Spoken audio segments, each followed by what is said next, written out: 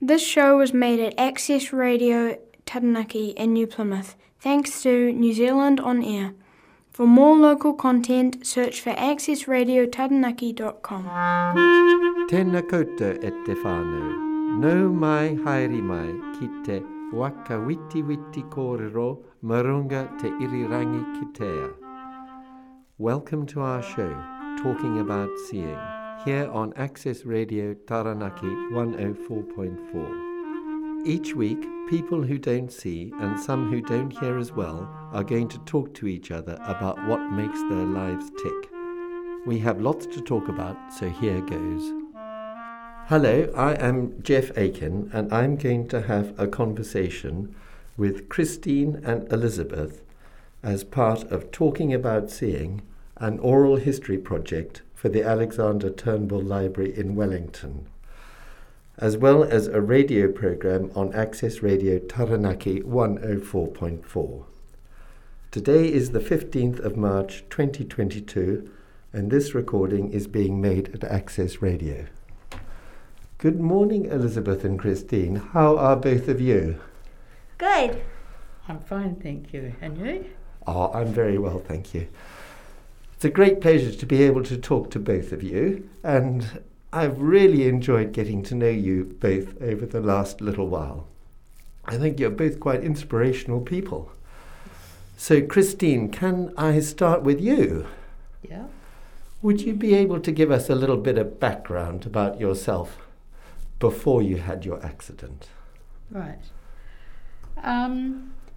I was a retired nurse, and I had been nursing in the rehabilitation field, so worked with people with spinal injuries and traumatic brain injuries.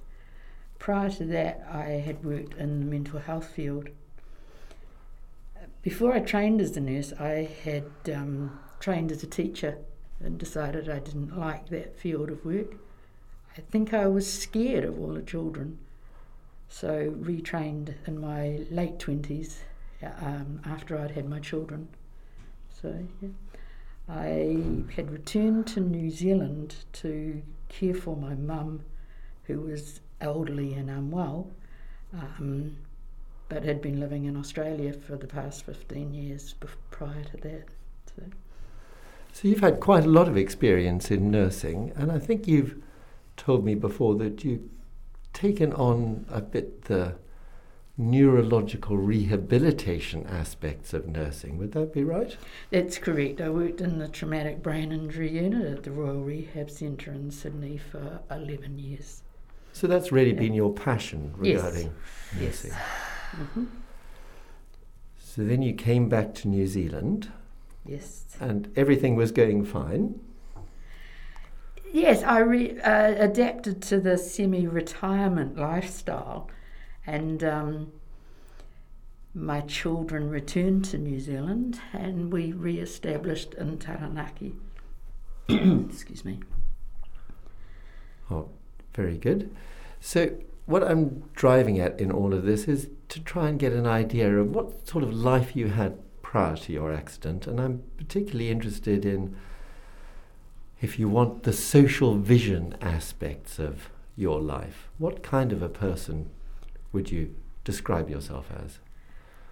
I had always been a working individual, and after my semi-retirement coming back to New Zealand, I didn't like being of less value to the community as I saw it, not necessarily as the community saw it. And so I went back to work part-time and worked at Tauranga Māori unit at Girls High. I was a keen gardener and enjoyed walking, not just strolls, but actually going for long, 10, 15k walks. And being basically, I was an thoroughly independent person. Yeah. So that changed. So would you be able to tell us a little bit about what happened? Right. I had a small car accident. I was parked outside my property and was waiting to pull into the stream of traffic, and the front end of my car got hit by a vehicle coming along the road.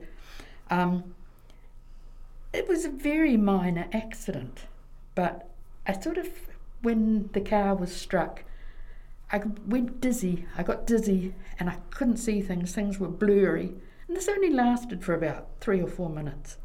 And I thought, it's just the shock, it's just the impact of being hit. So I got out of the car and promptly organised all the details and got a company to come and get the car to get it repaired, and carried on with my busy life. Had to go and pick up my granddaughter. That's where I had been heading. I had to pick her up from school. And we walked home, and I got home and I still felt that my eyes weren't quite right. And I thought, oh gosh, I've got a partially torn retina. Being a nurse, you tend to self-diagnose. It's not necessarily the best. So I rested and what have you for a couple of days, and I thought, but this vision thing's not getting any better. And my grandson, who comes over one day on the weekend, we were busy preparing breakfast, and he said to me, "Grandma, why have you only buttered half my toast?" And I thought, have I? And he proceeded to show me, by turning the bread around, that I had only buttered half of the toast. And I thought, this is not a slightly damaged retina. This might need to be seen by medical. So I rested for another couple of days. So 7 or 8 days after the little traffic accident, I presented at the doctor's. And I was told, went up to hospital and had a CT and was told that I had had a bleed, and I had a harmonious hemorrhagia, which is the left side of my vision in both eyes was now absent. So yeah, there had been the area of the brain that had sustained the damage through the bleed. It was related to the visual input, and so I had lost the significant portion of my vision, but I could still see.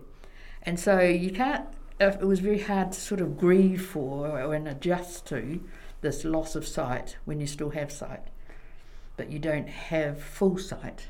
And I learnt in the pursuing months that you can't trust what you see. You can't be sure that you are getting the whole picture, or that the picture you're actually seeing is accurate. So yeah, it was a huge change to my life and lifestyle and the role I fulfilled within my family and community. Yeah. So I think people will find it quite difficult to understand what it is that you have experienced, and I certainly find it quite difficult to understand. So you had a left hemianopia, which means, in principle, that you've lost the left side of your vision. That's correct. But I think that it is a lot more than simply losing the left side of your vision. I think that if you can imagine your central vision being split in half, it's quite a difficult challenge in terms of knowing what you're looking at. Can you elaborate a bit on that part of it? I still struggle to come to terms with what I'm not seeing, because you look at something and you think that you see it. It sounds bizarre. How can you possibly not understand what you don't see? But I can go to a shop and I can see a price ticket, perhaps on a lounge suite, and I see the $sign, and I might see the 3. I don't see the digits, however many, in the middle, but I see the last figure, or maybe even the last 2 figures. So I might perceive that to say that that lounge suite is $379, where in fact it's $32,799. So you miss the bit in the middle. I have to actually change the position of my head to encounter with my left eye the gap with my right eye, the gap that my left eye doesn't see. So I see the things Yeah, there's that gap in the middle. So you can be walking down the road and I might see a car at a distance and then I lose that car. I can't see it, it's gone. And then a millisecond later, it's back in my vision. So I see it with one part of one eye, and then it takes a second to come back into the range in the other eye. Elizabeth, you've been with your grandmother a lot, and you must have noticed a bit of a change in your grandmother. Would you be able to tell us what you noticed? Yes. Well, originally, when she had first had her stroke, she had to put red tape all over everywhere so she could see things like the edge of the bench so her stuff didn't fall off, or on the ranch slider because it had clear glass in it and she couldn't figure out whether it was a portal, and yeah. But since then she's been improving and she's taken off most of the tape. Yeah. So you've noticed that there's been an improvement? Yeah. Fantastic. And I think, Christine, you've noticed not an improvement, that you're coming to terms with it more than it's improving. That's right, and it's an adjustment, and it's a making, particularly like the ranch slider is a really great example because I don't see the solid edge of the ranch slider. I see the glass in the middle and the joining section.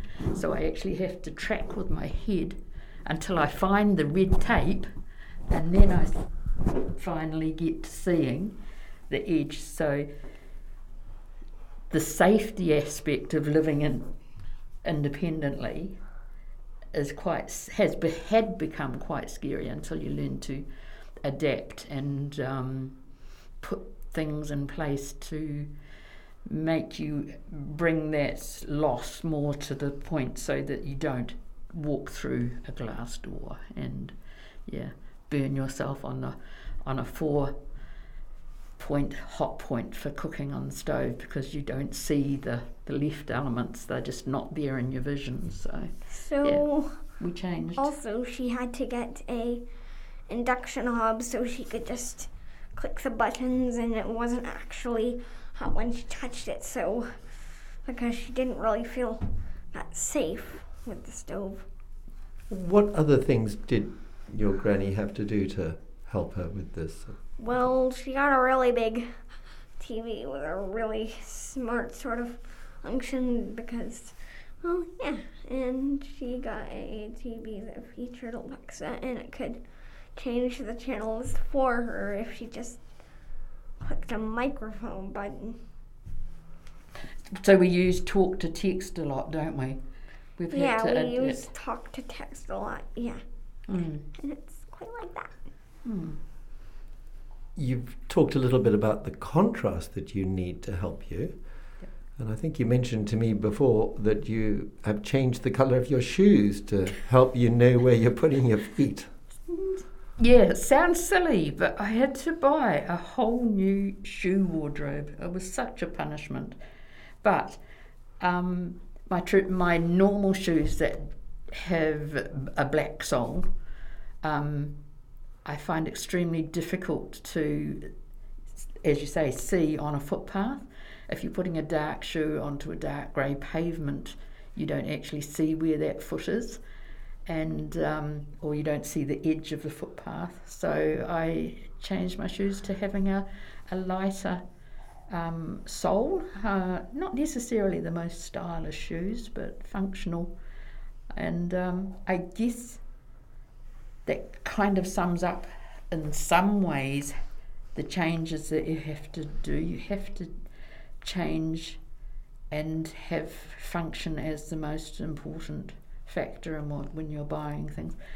Elizabeth talked briefly about how I didn't feel safe cooking and I was needing to order in pre-prepared meals, which part of my image of myself was a cook and a mother and a feeder, so that role was taken away from me.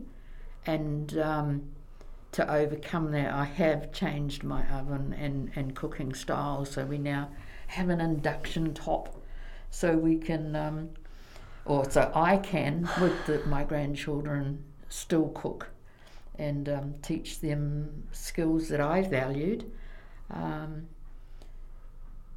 Cooking and baking is a different thing altogether, isn't it, Elizabeth? Yes. What happened when we tried to make cupcakes? The mixture all spilt everywhere because Grandma couldn't quite see the bowl right. Oh dear. Transferring from one object to another object when you've got something balancing on a spoon and you're passing that midline, you lose sight of where the spoon is and what have you. So it's a matter of sticking one's finger in the muffin hole in your muffin pan and bringing the spoon to the finger before you tip it. And we took several lessons learning that, didn't we? We had some very messy it did cupcakes. not go very well. It did not go very well. Now, Christine, you've mentioned some of the difficulties that you have with reading figures. Mm-hmm. Would you be able to tell us a little bit about how that impacts, say, on the intricacies of going to the bank or just going shopping? Well, it's huge because I had spoken to you earlier about how when I first came out of hospital, it was prior to Christmas, and I thought, oh, what's this shopping like? I don't feel right going into the shops. I can't do that on my own yet. I'll just shop online. And so I promptly went online. I had my little talk to text and text to talk app on my iPad, and so it was reading me things, but it was reluctant to read. It would describe the picture, but it didn't actually pick up the price tag on it. So I saw several toys that I thought, oh, what an amazing bargain, and promptly ordered several toys which I thought were like $79, and went to the checkout, and I had ordered products over $4,500 because of just not seeing the bits in the middle. I thought, oh, right, I've got to stop that. Can't go shopping anymore, which was a huge blow. But, and so now, unfortunately, I need to shop with someone else. So it's, once again, that feeling of being able to do things yourself and try and know that you can do them is more of an impact in some ways than the actual sight loss.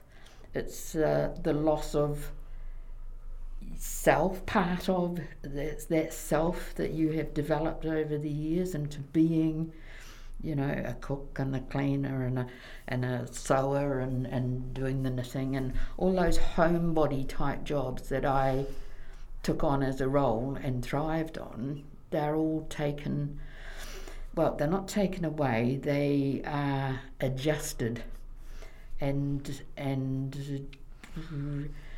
take time to redevelop and accept that what you're actually doing is not what it used to be, and that being okay. Sewing and knitting? Yes. Are you back managing sewing and knitting? Yes, it's good, except it's different, for a better word. Different. Not like it used to be. Grandma used to use the sewing machine, but now she can't see very well. It's too dangerous because she might not be able to see where her hand is on the fabric, and she might get pricked. That would not be good.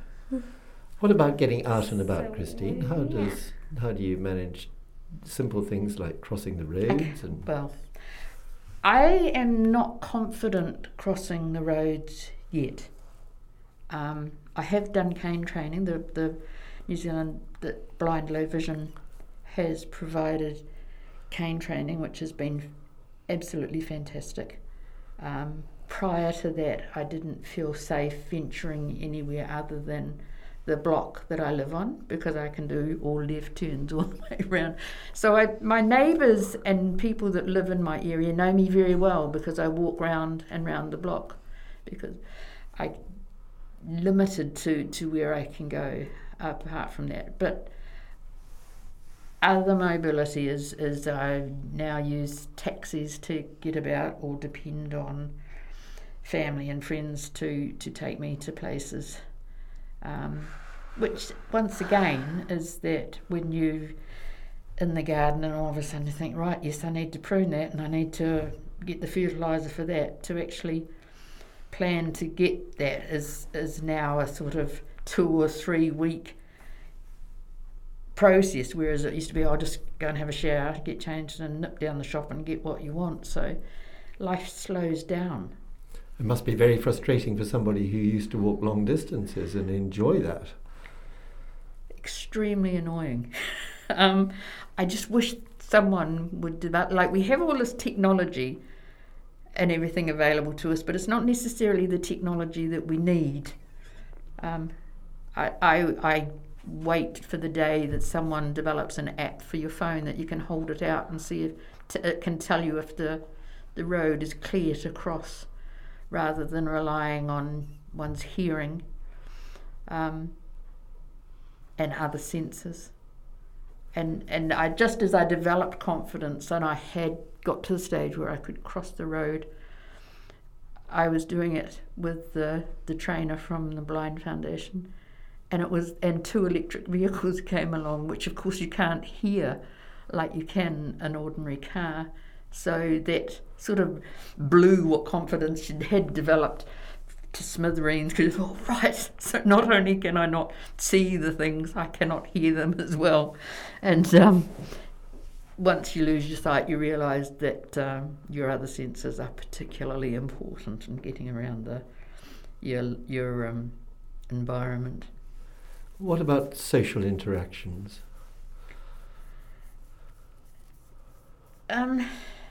I've touched briefly prior to this on how losing your vision, you lose a sense of part of yourself, the personality and the character that you've developed.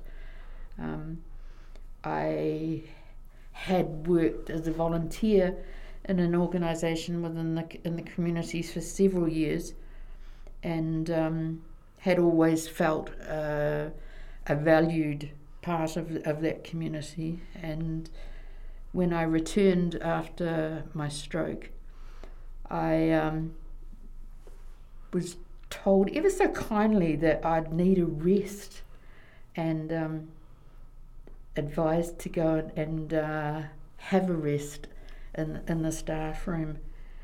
I felt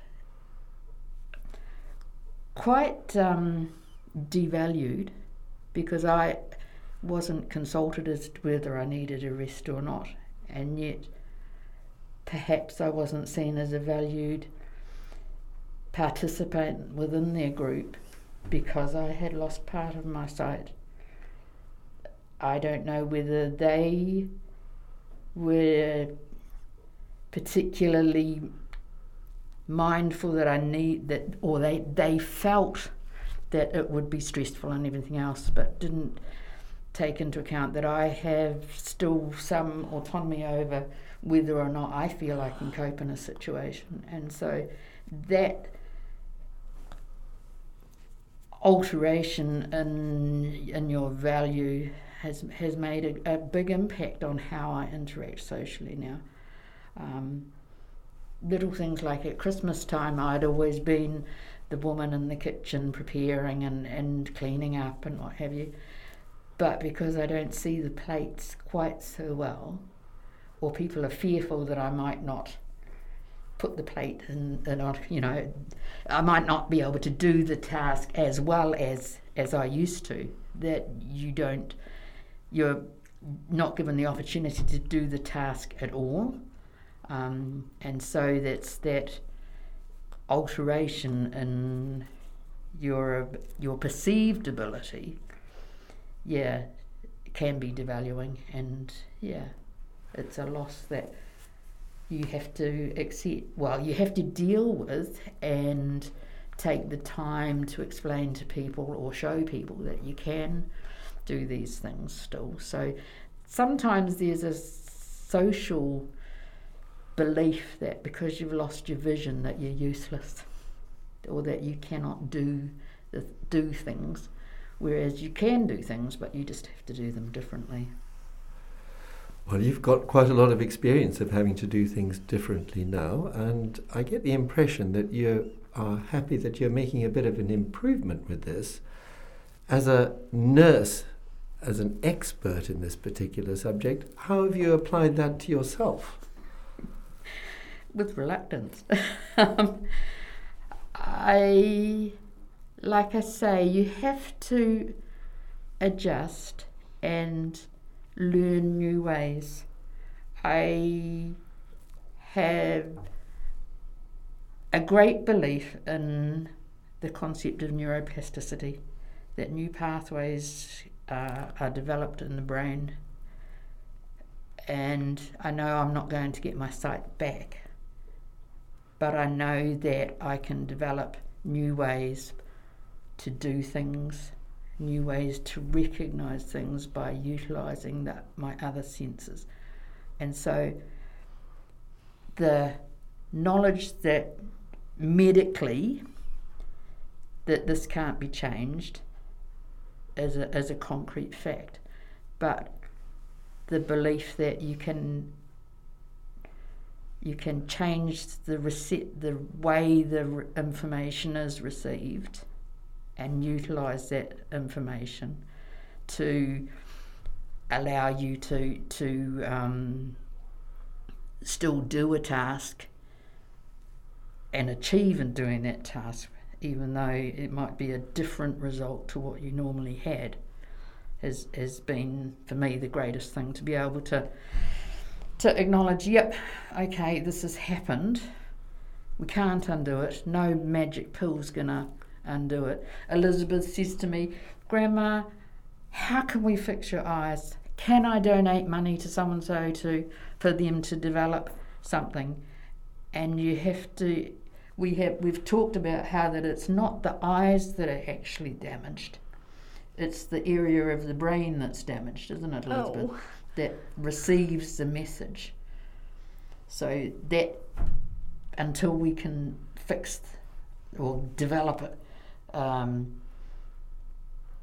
well, you can't, until research looks at repairing damage caused by bleeds and strokes, that, yeah, you can't do anything about that, but we can look at the practical ways to apply different things. Yes, like maybe we could send you into skull surgery and put in some new neurons in your actual brain, and then you can work on vision, and maybe your new neural cells could develop into that other region of the brain that was damaged, and you could get your sight back. You never know what's going to happen in the future, do you? Nope. No. But I hope it happens soon, because you're already old.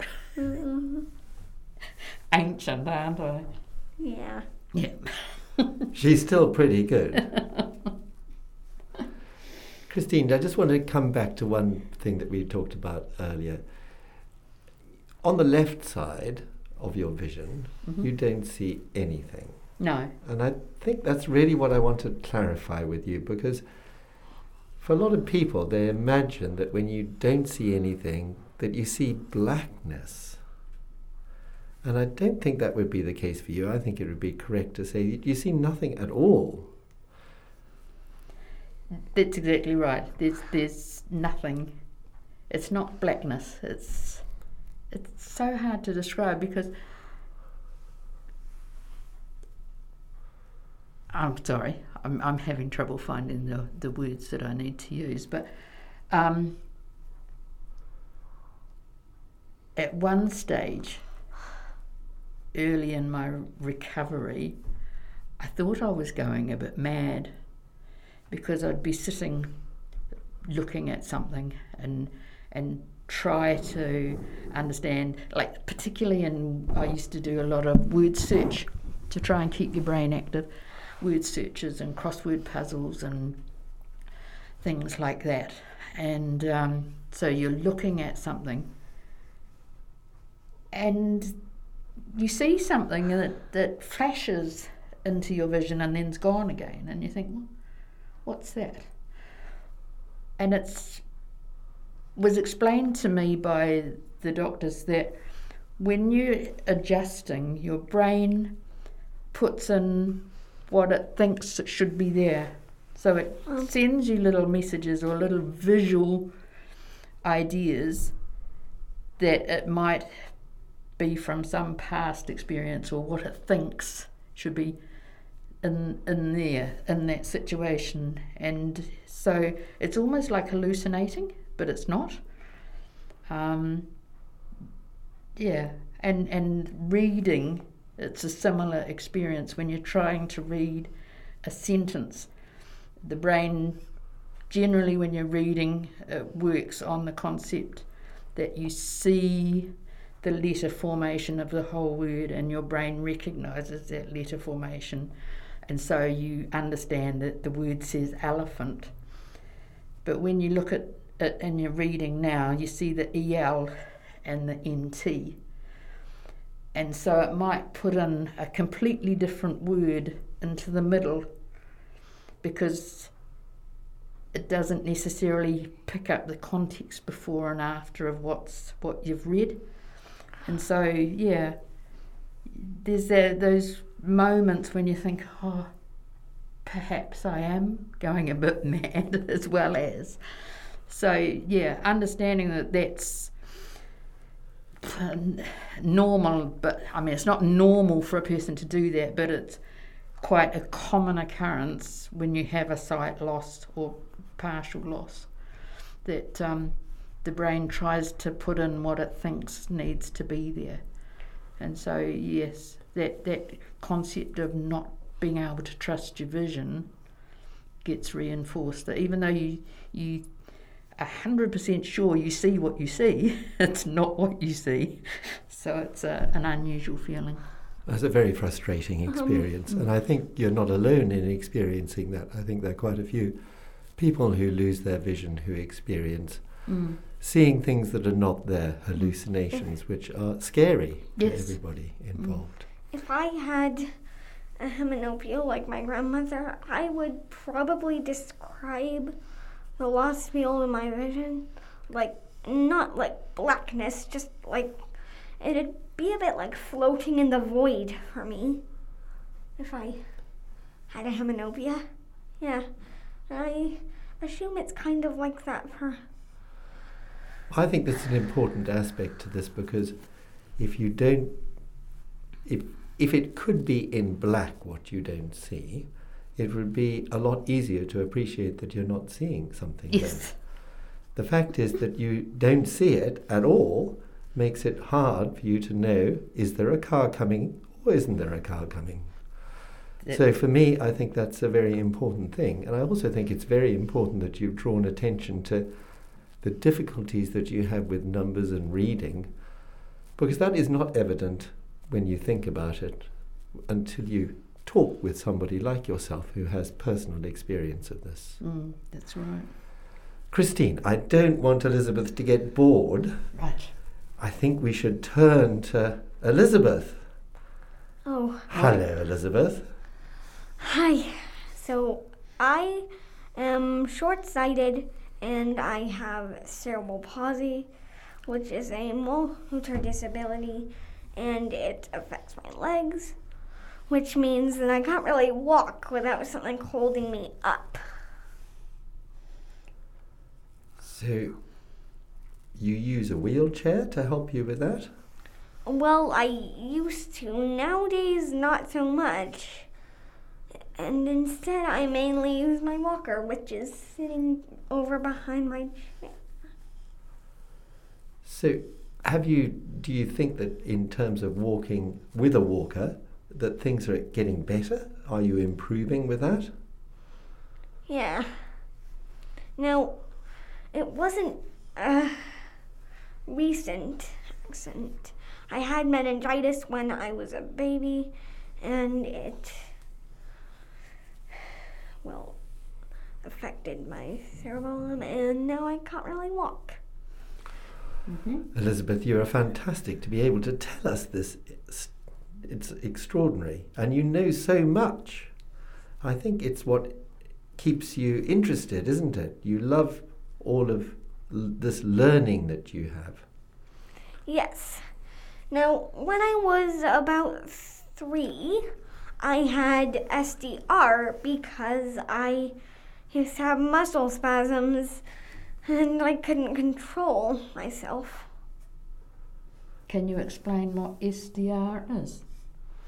SDR, well, it's a neurosurgery. Well, it was more of a Botox thing, but...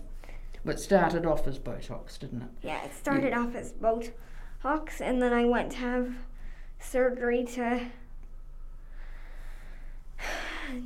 stop the neural signals so that I didn't have muscle spasms. Mm-hmm. And where did you go to have your surgery?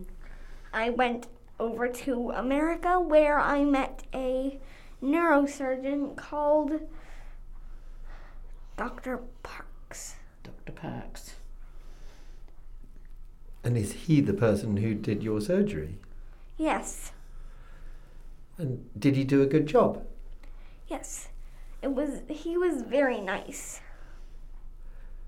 Mm-hmm. And so do you have muscle spasms now? No. No. And it's made it easier for you to get around? Yes. Fantastic. Now, later in life, when I was 4, I went over to America again, and I had surgery with a physio called Beck. You had... Physio. Wasn't surgery, you had No, physiotherapy. Physio. Sorry. I just got my words jumbled. Yes. And so you went back for a physio intensive, yeah? Yes. Why did you do that? So that I could strengthen my muscles, and by the time I came back from there, I could take a few steps on my own. Mm-hmm. But I just stopped practicing over time, so my muscles couldn't remember it. And right now I'm back to standing up and doing the school dances, not holding on to my walker. I'm still not doing the leg movements exactly, but just I'm moving my arms around. So now you can stand independently for a few seconds or a minute or so on your own? Is that what you're saying? Yeah. Prior to that, you couldn't stand up on your own? What happens? Yes. What happens? Can you remember? I would describe not being able to stand up as well. Well, prior to this, I really couldn't stand up on my own. So you're super proud of being able to stand up on your own now, aren't you? Yes. Mm-hmm. And I would describe my experience in America as, well, fun. And it absolutely changed my life. Changed your life, it did, didn't it? Yeah. Gave you confidence. Yeah. I think it's given you confidence to do lots else with your brain as well, Elizabeth. Yes. Which is why I'm science mad. Science mad. When did you start becoming science mad? Well, it just was. I just got indulged because it was so interesting to learn how the world works. My life couldn't make sense anymore. But finding out how the world works makes you feel much more in contact with the world. Yes. What sort of things do you like in science particularly? Well, I quite like chemistry, and I've got the absolute most elaborate set with proper chemicals like copper sulfate and tartaric acid and all those sorts of things. So do you do experiments? Yeah, I learned that if you put a piece of aluminum foil in a copper sulfate solution, that's just copper sulfate and water, then it basically drains the color out of it. Suck. What happens to the colour? Just goes away. Yeah, it originally fades, but the aluminum reacts with the copper sulfate, I'd say, and sucks out the color. And what colour is that it sucks out? Blue. Like Lovely. sky blue. Like Beautiful. And Beautiful, you're Elizabeth. quite interested in astronomy and the solar system, aren't you? yes. I think you've been doing some serious calculations to help the team on Mars, haven't you? No, I'm not quite that advanced. Sorry. But you were very interested in how they managed to get a helicopter to fly in an atmosphere with no gravity. Yes. And so what did you look at for that? So what did you So I develop? looked at a few websites with videos of the helicopter, and I also went on to NASA Kids, which is a website that was run by the North American Space Association. Yeah. Wonderful. For kids to learn about space. Yes. And from that you developed an interest in string theories and wormholes and all those. Do you want to tell us a little bit about that, or are you? Yes. Okay. Well, wormholes are currently theoretical speculations based on Einstein's general theory of relativity. But if we manage to warp space-time and create wormholes, we could even build time portals. Right. And what does a time portal enable you to do? It enables you to travel into the past or indefinitely into the future. There's one catch on time travel portals, though. What's If that? you went back too far into the past and blink out of existence, because you wouldn't have been born at that specific time. Wow, Elizabeth. You blow me away with your knowledge. Yes. Now the other thing I wanted to talk about is white holes, which are also explained by the general theory of relativity, but they are still speculations.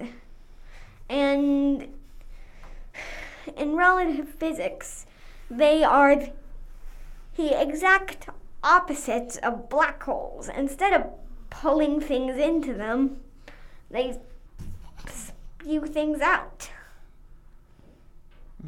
I don't think I'd ever heard of white holes before, Elizabeth. I'm learning fast. Yeah, there are theoretical speculations, again, based on the theory of relativity.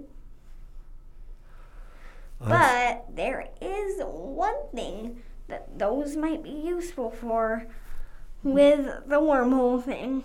What's that? If you went into a black hole and somehow managed to come out the other end, you might end up in a parallel universe, aka a universe where time runs backwards, which would make it look like the black hole on the other side was spewing stuff out.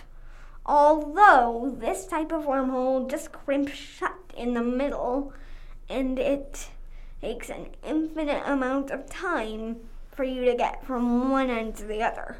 So you wouldn't become the stuff that's going out the other end, you'd just become dead.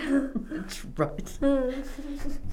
So you discovered wormholes when you were looking at string theories, did you? Yes. To cross space-time, we need a different sort of wormhole. A traversable wormhole. Right. Wow. Well, now we're put in our place, Elizabeth. Elizabeth, you talk a little bit about what goes on in your head, which is fantastic. And you tell us a little bit about your cerebral palsy. Well, But we are also wanting to talk a little bit about the differences that you have regarding your vision. well, I am short-sighted, and if I take my glasses off, anything out of a few meters is all blurry, and Yeah. So you need your glasses on. Yes. Is it all right if I ask your granny how she finds your seeing? Yes, my brother, by the way, has 20/20. Do you know what measurement you have for your vision? No, but I'd say 20/30. No, I think it's different to that. I'm not sure exactly what it is now. I'm not with your exactly glasses. sure, but Lizzie, my optician, I occasionally have to go to appointments for vision checks, and sometimes I get drops in my eyes, which make my pupils dilate so they can see my retina, and they can make predictions about my vision. Christine, when did you first notice that Elizabeth had some differences regarding her vision?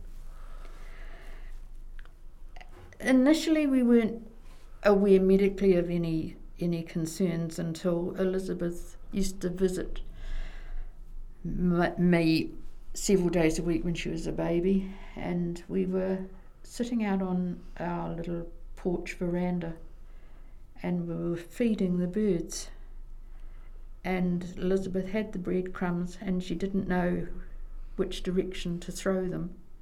She couldn't see the birds, even though they were only 2 or 3 feet in front of us. She could hear the birds. She knew they were there, but she didn't know where to throw the breadcrumbs.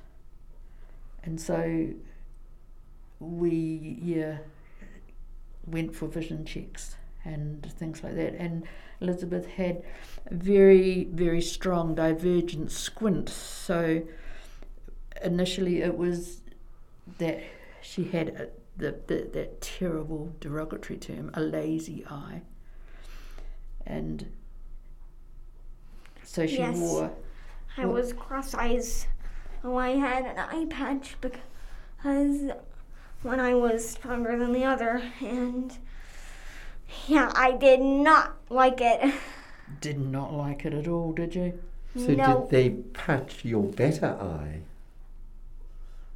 Do you remember? So that yeah. That would have been very frustrating for you. What else did you notice with Elizabeth? As time went on, Elizabeth seemed to have difficulty in placing herself within her environment, of actually acknowledging where she was. Getting through doors was always an issue. She was either bumping into them or staying in the middle of a doorway so no one else could get through. And she developed this condition that we still have sometimes called doorwayitis. It's what Grandma tells me. Hey, you got doorwayitis. Get out of the way. Get out of the doorway. And noticed that she would actually be in the doorway but feeling with her hands to where the door was. And so we assumed, and still to this day I feel it's her actually feeling her environment around her, that developing that sense of knowing where she is. And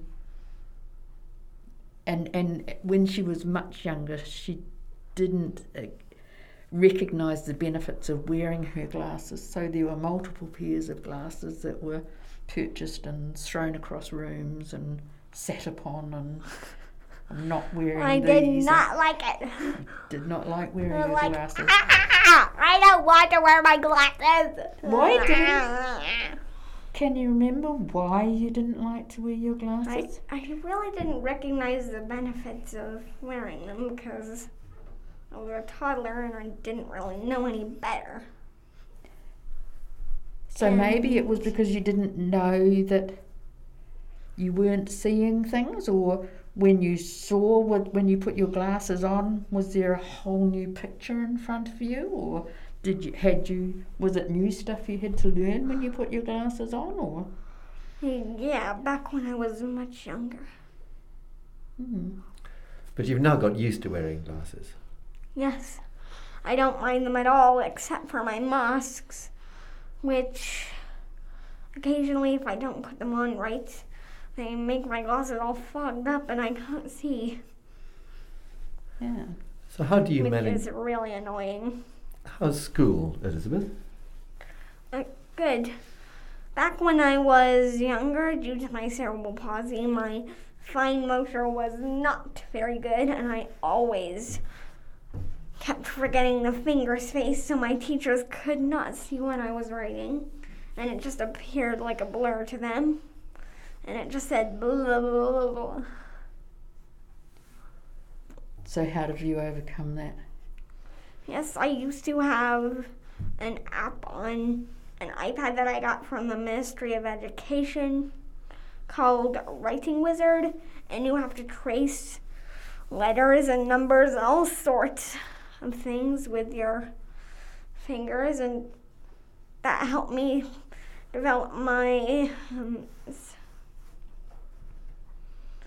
self-confidence and my fine motor skills, which has been really beneficial for me because now the teachers can actually read what I'm writing. Mm-hmm. Do you use your computer much at school for learning? No, I mostly go to my lessons and that's about it. Although during the holidays, I do take my iPad home. And during the holidays, the last summer holidays, I used to email Gaga. Who's Gaga? Gaga is my Aussie grandmother. Mm-hmm. So my father's mother. Mm-hmm. So you used it for Emma. Hailing her, and yes. Yep. So it was quite a lot of fun, and generally I still do. Yep. How do you best like getting along with people? How do you like communicating with people on the computer? Yes, although I do a lot of video Skyping, Gaga, so Zooming her. Very good. And otherwise at school, how do you get on with the kids at school? Good. I only really had one true friendship, and that was with Molly Rose, who was a really nice girl, but she moved away at the last second, and I really don't know where she is. Sorry. Did you find it easy to make friends at school? It was kind of... It's hard to explain. It's hard to explain. So, some of the things that we've noticed in the past for Elizabeth is, in maintaining friendships, is little things like children calling out from across the playground, and that she doesn't actually know who it is. She can't see their face clearly enough to identify who the child is, or at the swimming pool someone's called out and she doesn't know who it is, particularly in situations where she can't wear her glasses, like in the pool and things like that.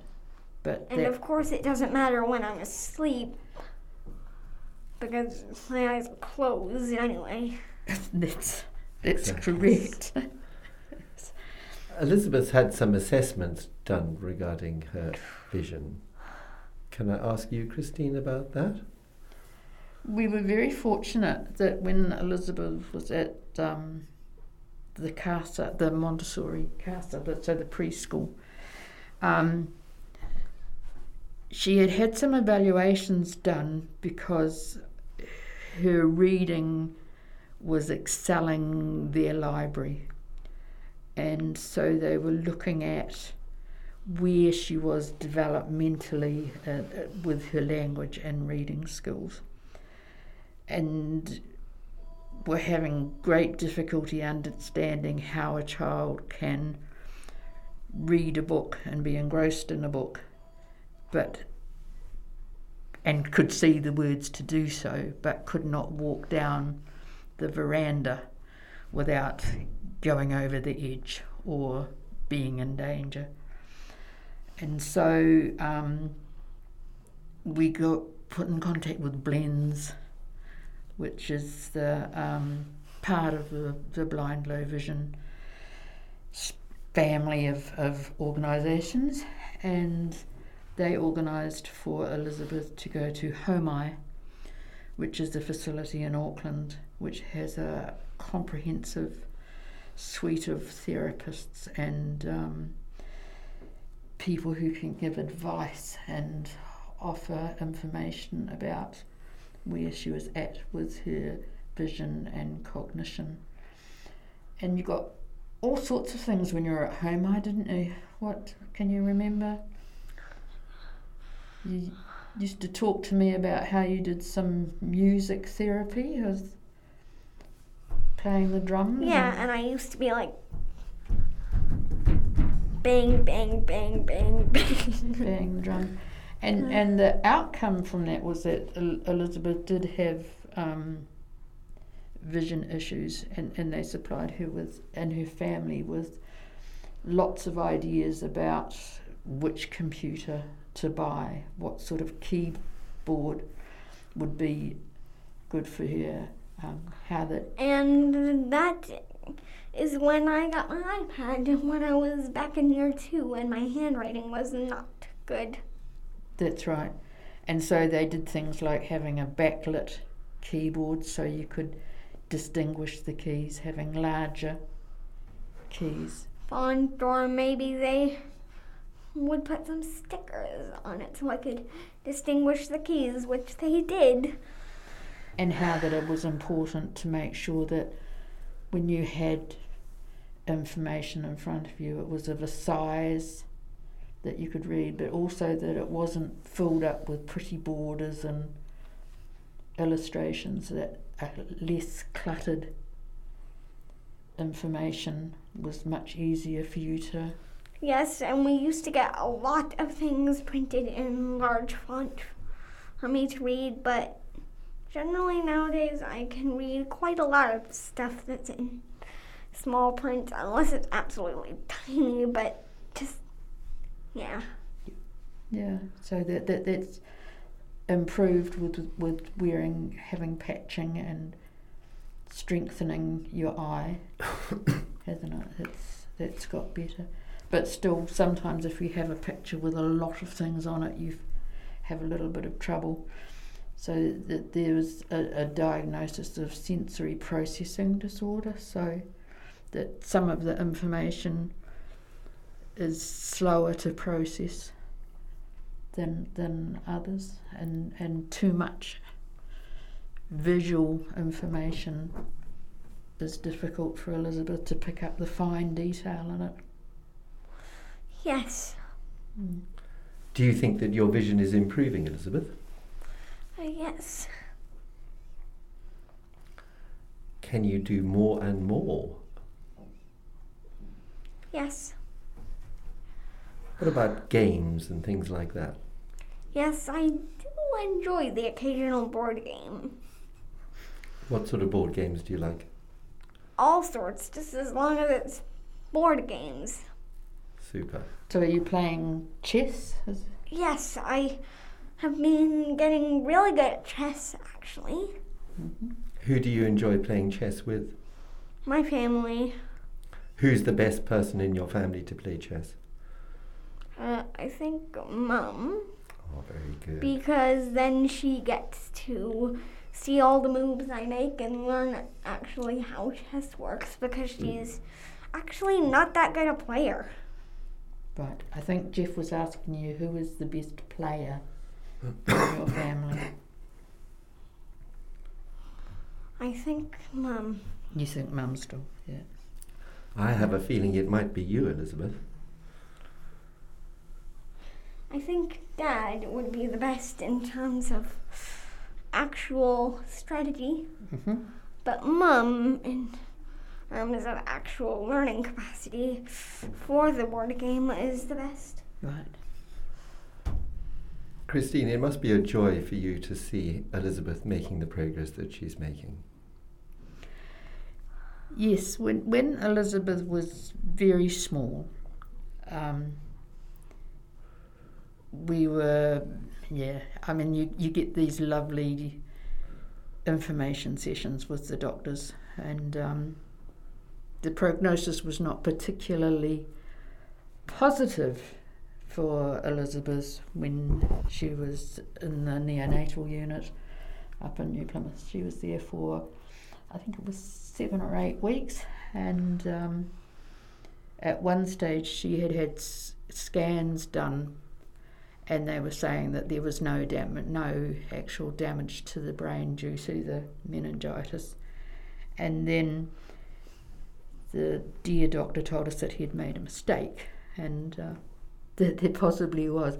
So when Elizabeth was a very young baby, there were talks of her not being able to develop speech or to eat independently and things like that. So seeing her develop into a lovely, bright, enthusiastic, well-educated young lady is a real positive for us, and her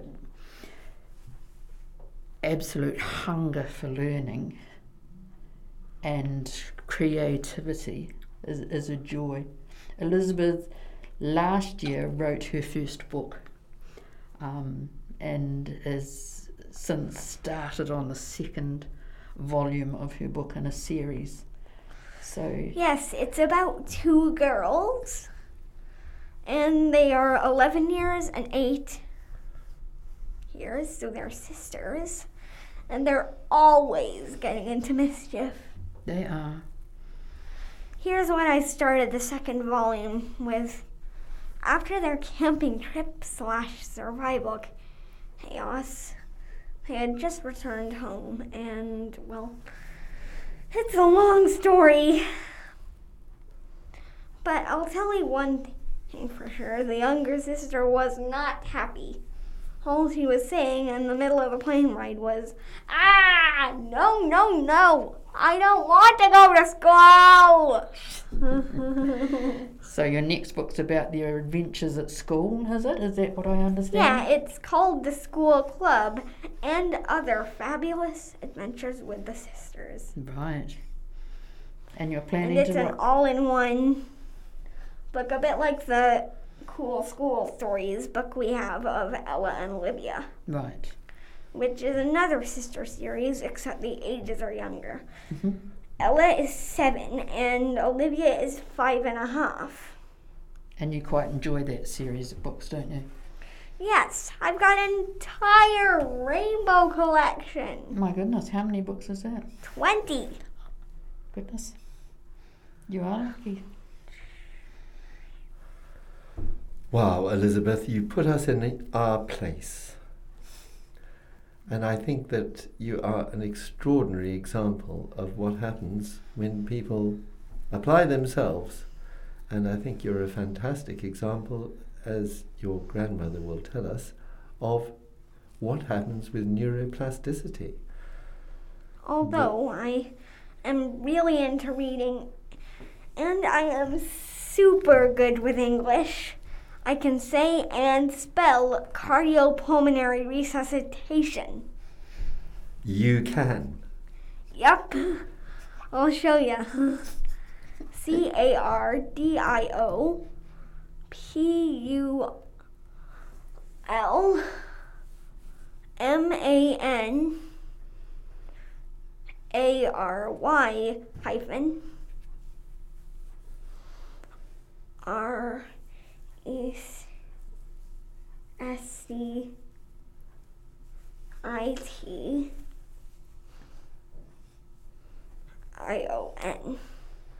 I don't think I would be able to spell cardiopulmonary resuscitation in front of a microphone.